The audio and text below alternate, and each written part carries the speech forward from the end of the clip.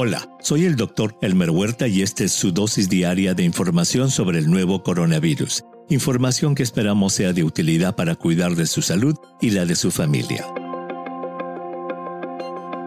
Hoy contestaremos algunas preguntas que nos han hecho en nuestra cuenta de Twitter, @Dr. Huerta.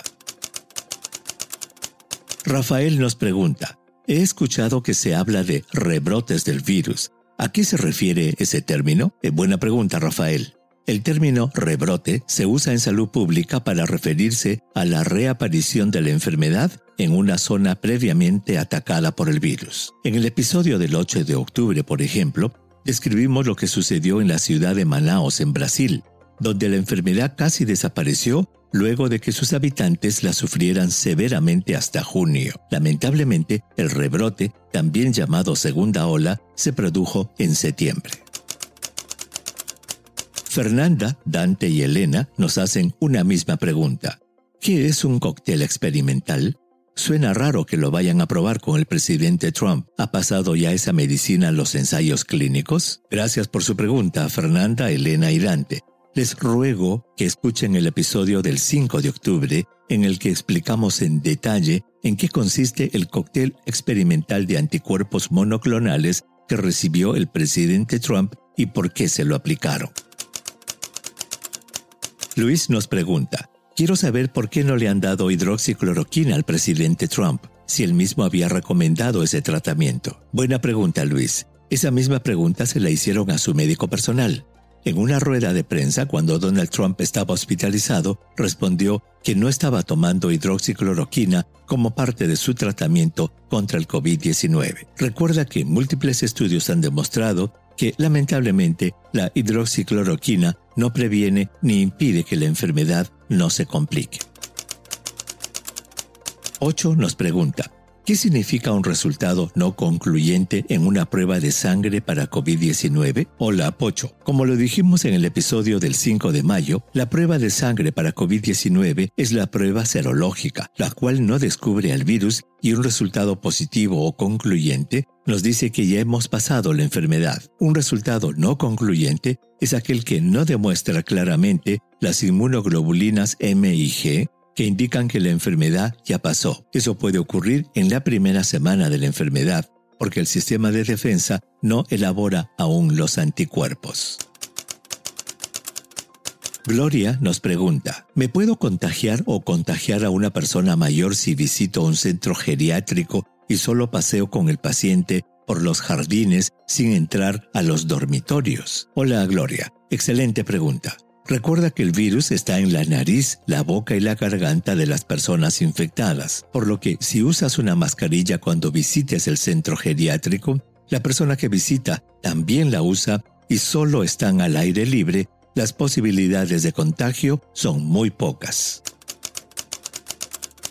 Days nos pregunta, ¿cuáles son las probabilidades de contagio de COVID-19 si uno está en un automóvil con los vidrios cerrados? Si hay varias personas viajando en un automóvil cerrado, Days, una de ellas está infectada y el viaje es largo, las posibilidades de contagio son enormes. Si todas usan mascarilla, el riesgo se reduce, pero no se elimina. Si además de usar las mascarillas se abren las ventanas, el riesgo se reduce aún más.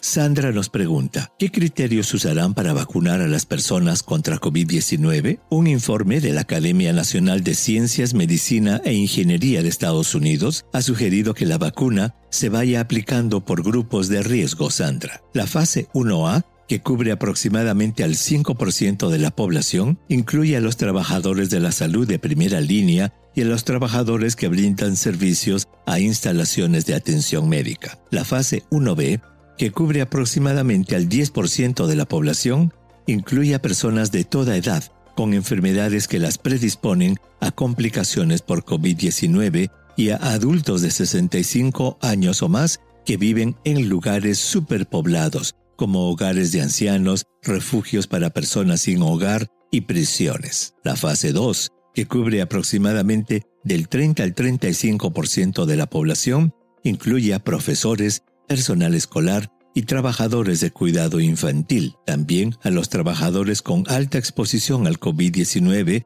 como los que elaboran en el sistema de suministro de alimentos y transporte público. La fase 3, que cubre aproximadamente al 40-45% de la población, incluye a niños, adultos jóvenes y trabajadores de varios sectores como colegios y universidades, hoteles, bancos, gimnasios y fábricas importantes para el funcionamiento de la sociedad. El informe señala que, como lo escuchamos en el episodio del 7 de octubre, las vacunas para niños habrán sido ya estudiadas y aprobadas. Por último, la fase 4 cubre a todas las personas que no tuvieron acceso a la vacuna en las fases anteriores. José nos dice: lo felicito por sus podcasts, son muy claros. Y luego nos pregunta: ¿cuánto cuesta el tratamiento que le aplican al presidente de Estados Unidos? Buena pregunta, José, y muchas gracias por escucharnos. La verdad que no hemos leído ningún informe que haya calculado el costo del tratamiento que recibió el presidente, pero podría informarte que el cóctel de anticuerpos monoclonales no tiene precio aún porque es experimental. El remdesivir cuesta $2,340 por un tratamiento de 5 días y la dexametasona es muy barata. Carlos nos pregunta: ¿qué hay sobre las vacunas contra COVID-19 en niños? Hola Carlos, te sugiero que escuches el episodio del 7 de octubre en el que decimos cuál es la situación del desarrollo de las vacunas infantiles contra COVID-19. Te adelanto que aún no se ha iniciado ningún estudio. Giovanni nos pregunta: el 8 de agosto empecé a presentar síntomas y 20 días después me hice una prueba rápida, la que salió con IgM e IgG positivos. 6 días después me repetí la prueba rápida y salió el mismo resultado. ¿Es eso posible? Pues claro que sí, Giovanni. Recuerda que los anticuerpos que se producen en respuesta al virus pueden durar varias semanas en la sangre.